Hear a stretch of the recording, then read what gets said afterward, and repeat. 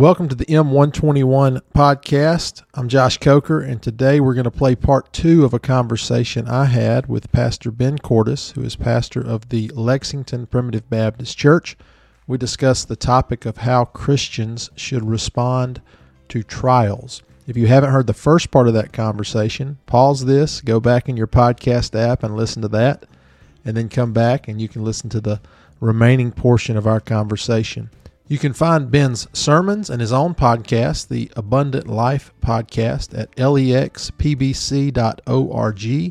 That's lexpbc.org. That's the Lexington Primitive Baptist Church website. I hope you enjoy this second part of our conversation, and may God bless you. Absolutely. I love what you were saying about the confidence with which the apostles and the early disciples carried themselves. And I'm afraid in my personal life that sometimes I lack that confidence towards God. And the confidence isn't in me or in you or in someone else. It's in God. But, as ambassadors, that's an interesting word, because when the United States sends an ambassador somewhere, that ambassador goes with the full powers of the United States behind them, right? And as children of God, we're sent out into this world, disciples of Christ, with the full power of Christ behind us, to proclaim what He's done and to live a powerful life, not a defeated life. And it is, I will echo what you said about the United States. I am very thankful to be a citizen of the United States. I love it. I probably struggle like most of us do with being somewhere between informed and an idolater. And I am concerned with the propagation of this nation. I don't want it to fall. Where else are we going to go? Where's another beacon of freedom? And the church has had so much peace and prosperity here in America over the last several hundred years that I look, I don't look to it for my hope, but I want it to be here, obviously, like the rest of us. But if it's not, if it's broken down, we have another kingdom that we look to. So let's think about this.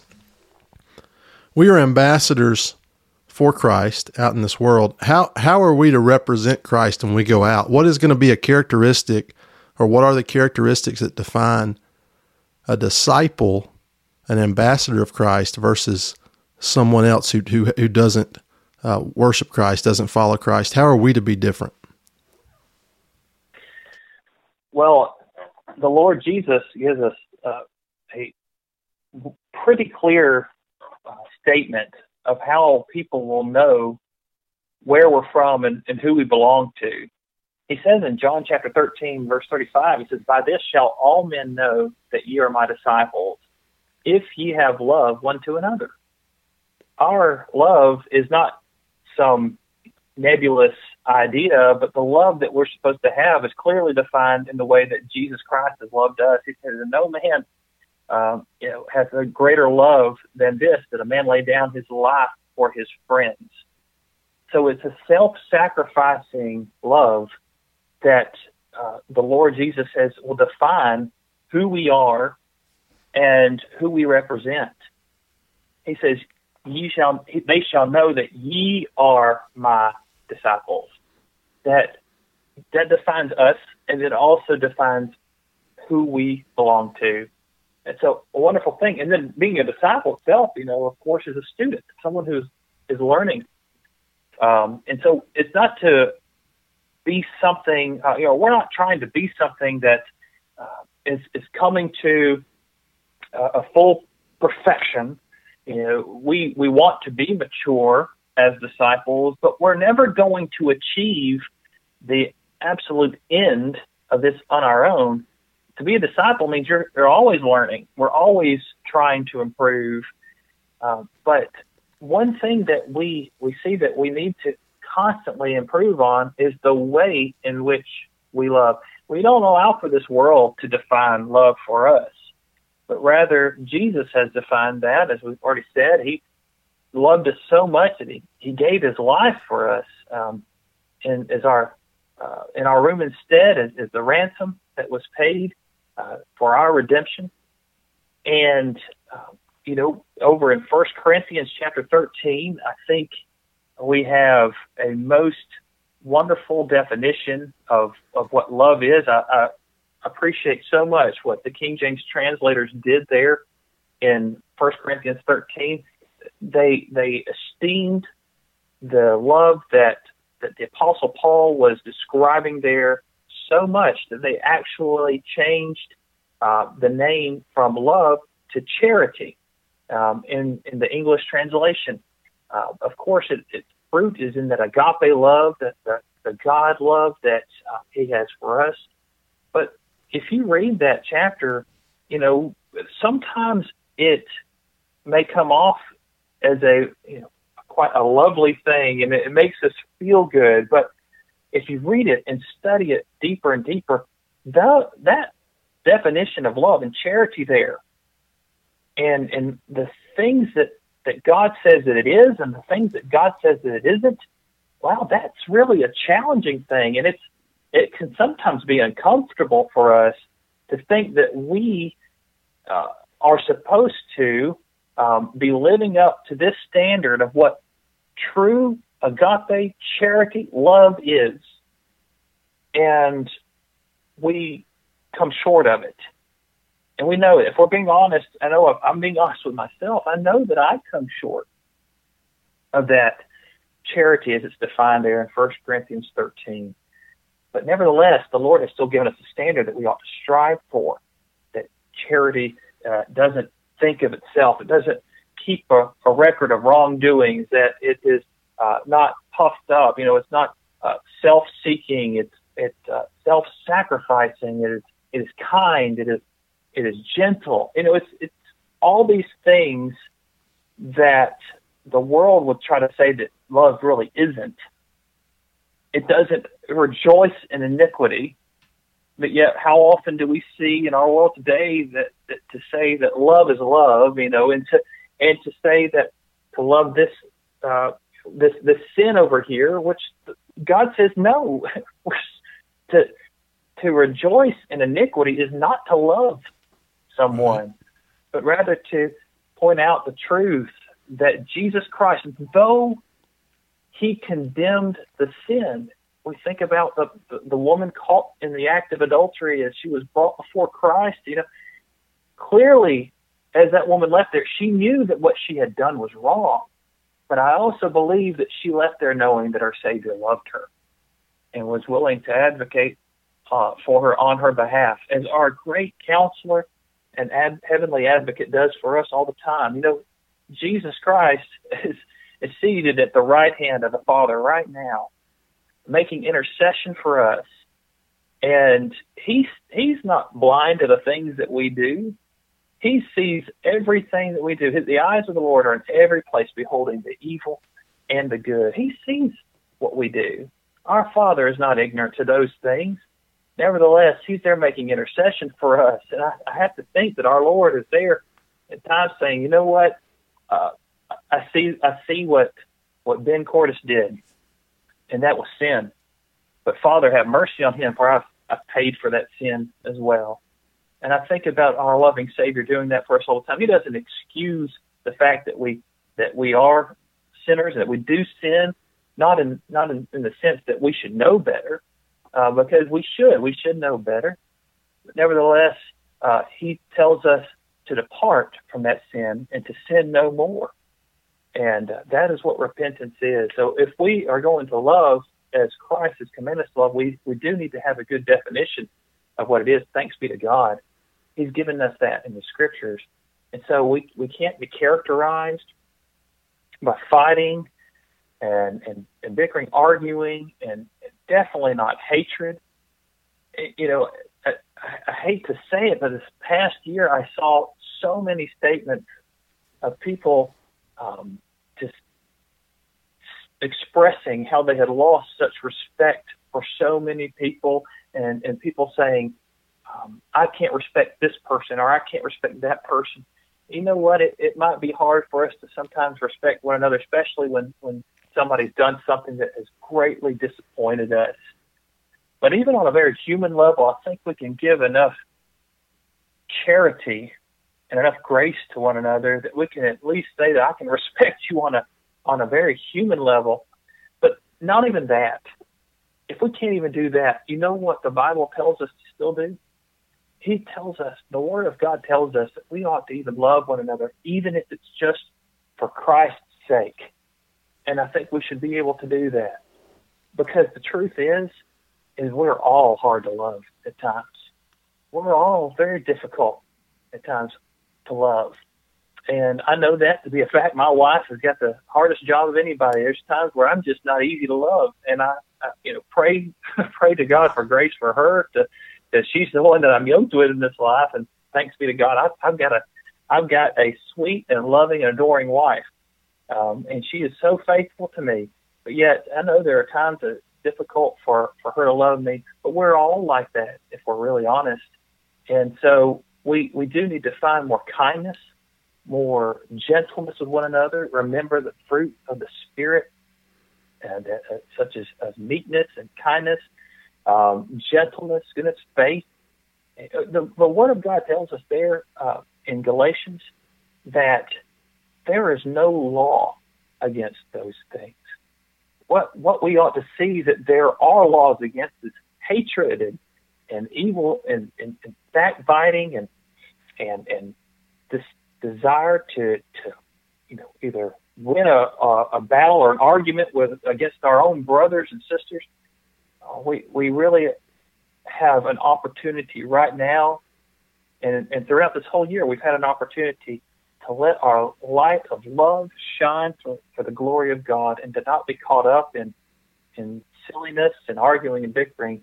If we don't, I fear if we don't persevere in love and truth in representing our Lord Jesus Christ, that we're going to see some things disappear from us that we truly do love and appreciate, but maybe have taken for granted.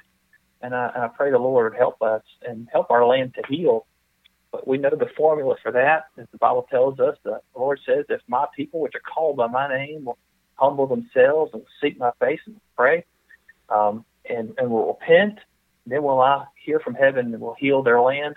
That's what we want. But we see that we have some work to do if we want that in our land. So it's we have a pretty good description of how we will be known as the disciples of Christ, and it's completely defined by that love like Christ had for us. I think you've answered a question that I've had, and I agree with you 100%. And I've joked that a great podcast would be keeping a unity and friendship during the coronavirus pandemic, because if there's one thing that COVID has done, it's divided God's people. It's going to take a lot of love to overlook. I've seen people who would agree on 99% of everything, and would just argue with one another over the 1% of things they probably disagree with. And I think social media amplifies that, because we become a lot more bold when we're behind a keyboard than when we're face to face with someone. But in the churches have been divided in the last year over these things. And what's going to keep us united? It's love. My mentor, Sam Bryant, always tells a story about a lady's 7-layer cake, and they would just look beautiful and smooth. And it was the icing that made it look that way. You know, every layer had its dips and divots, and just looking at the cake without the icing, it didn't look beautiful. But as she would ice that cake, those chocolate cakes, every layer at a time, and finish it off, it would be smooth and look unified. And what was it that made it do that? It was the icing. And love is the icing that binds us all together. And if there's ever been a time for love, and that's a choice, that we have to make. You're talking about your wife. Now, I don't know that Hillary really has that hard of a time putting up with Ben Cordes, but if she ever gets to feeling like she's having a hard time, she needs to call my wife. But I don't believe that about Carrie. I think, but it's not that hard. For her. They probably need a support group. But what is it? What is it that holds relationships together, marriages together? It's love, and it's a choice, right? We're to love one another even as Christ Jesus loved us, and Christ chose to love us. God chose to love us. I love what you're saying there, man. I was thinking about this verse in Ecclesiastes 12. Let us hear the conclusion of the whole matter. We're wrapping this up. What is the duty of man? It's to fear God and to keep his commandments. That's the whole duty of man. So in the midst of trials, we keep a good attitude. We choose to love. But I think ultimately it is to keep his commandments and to obey God through those. What about some closing thoughts on that? Well, yeah, I completely agree that ultimately what we're called to is submission and obedience to our God. To obey God is, as you said, the key to, I think, a great life here in this world. But that's our duty and responsibility, to find our purpose and to know our purpose in life. It is quite an amazing thing. I submit to you that there are millions of people in this world who wander and are aimless, as it seems, about what their purpose in life is. But to have it summarized for us like that so succinctly by Solomon is an amazing thing. And so obedience to God absolutely is what we have in part, but part of that obedience to God is realizing that we also submit to one another. Jesus Christ, once again, did not shy away from that. As God, his Father, showed us that he humbled himself to the point that he would talk to sinners and would even meet face to face with one. In Moses, as the Bible says, that God spoke to him face to face as a man speaketh with his friend. That's humbling to a thrice holy, righteous, just God who had every reason to strike a people down because of sin, but yet showed great humility in being long-suffering to us. Jesus Christ humbled himself to the point of death, even to the death of a cross. And so we consider him who set the joy before himself, which we have the joy of heaven awaiting us. We have the joy of the resurrection and seeing the glory of God. Whenever Christ returns, we have the joy of really every day living in the kingdom of God. So we have constant joy before us.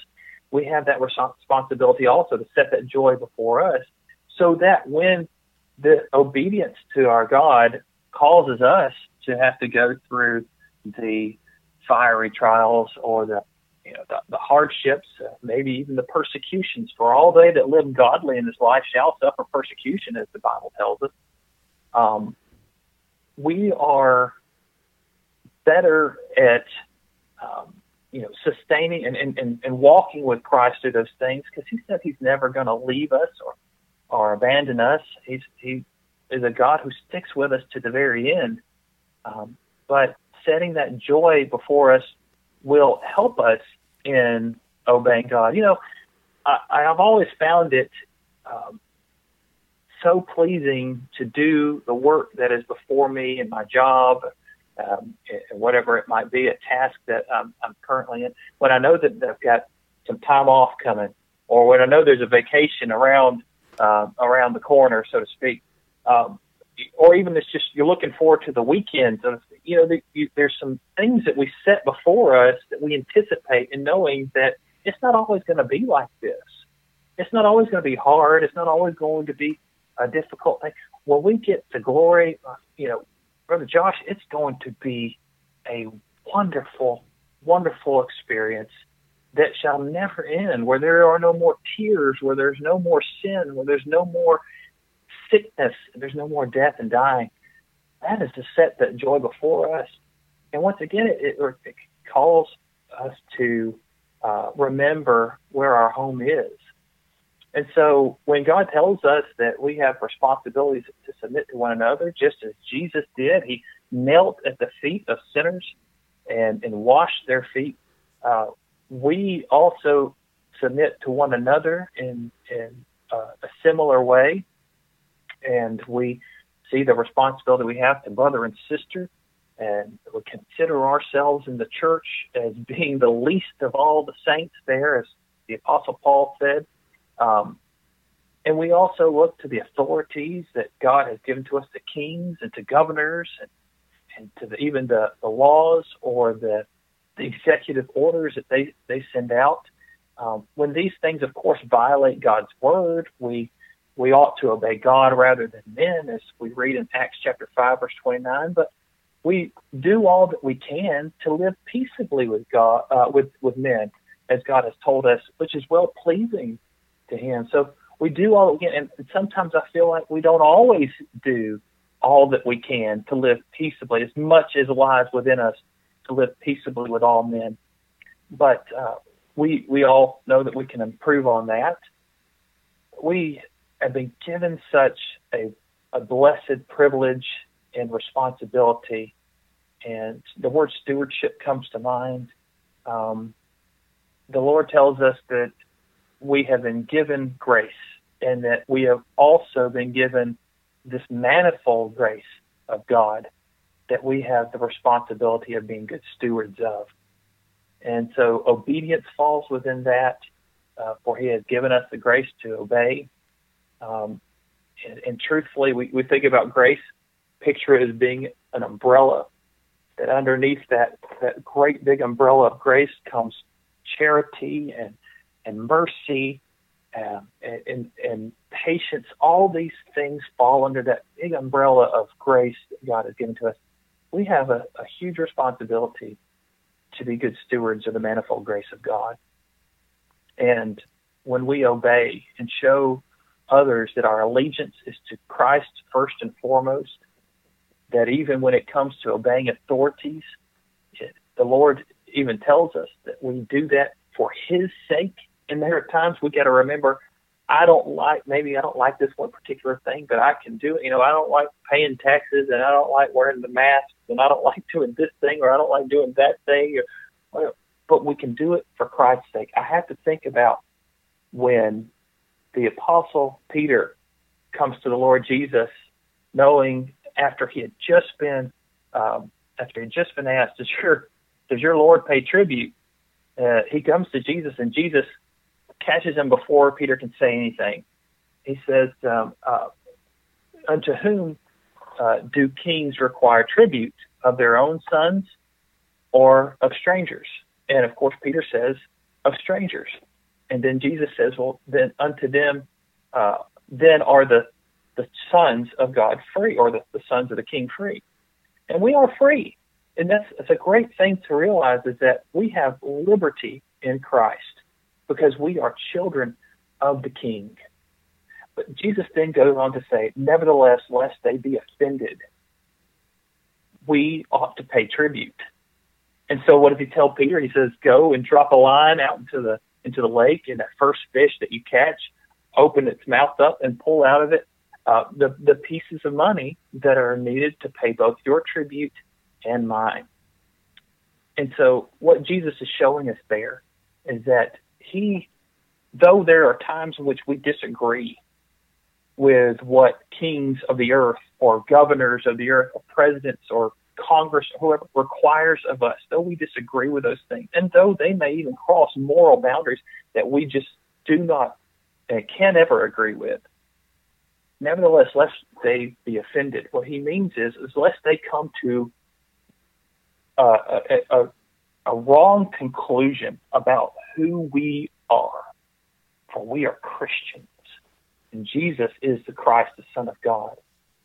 We believe in doing what is right. We believe in honoring the king, as the Bible said, or honoring those positions of authority. We believe in honoring the law of man to the degree that it doesn't, contradict Scripture. We believe in these things, and we never want to be known as a rebellious people, because that's what got us in trouble in the very first place, is when man rebelled against God's law. So we see that obedience is important. Christ was even paying tribute.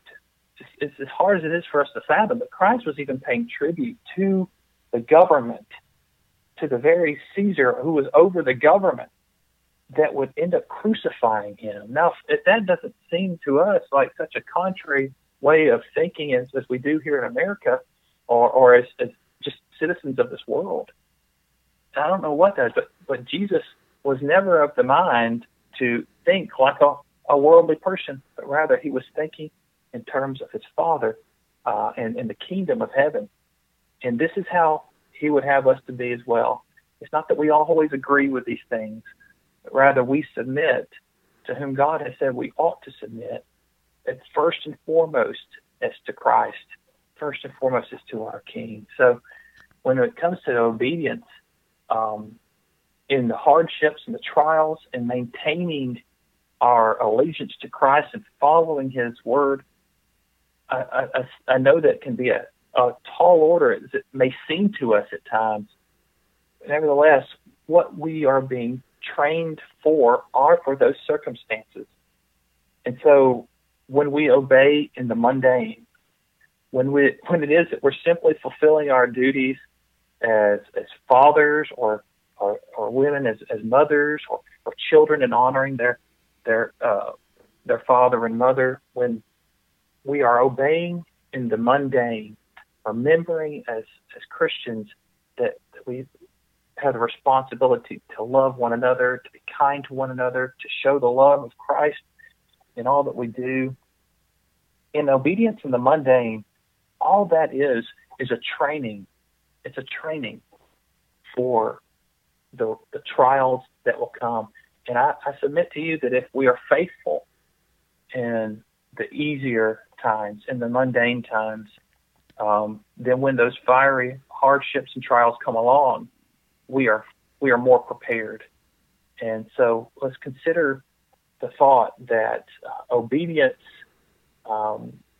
is always obedience.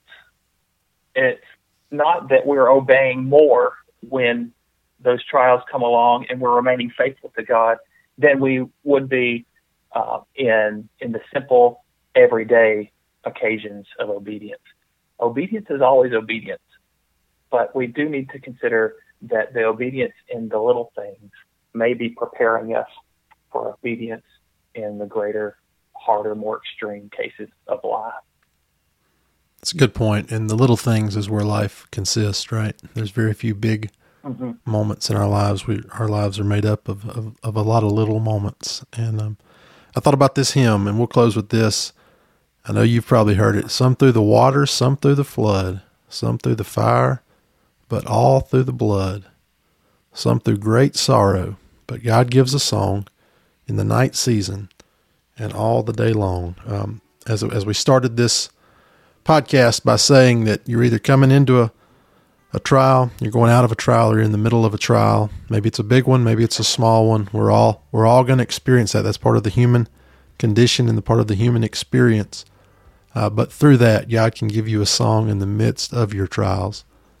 Brother Ben, I appreciate you joining us today.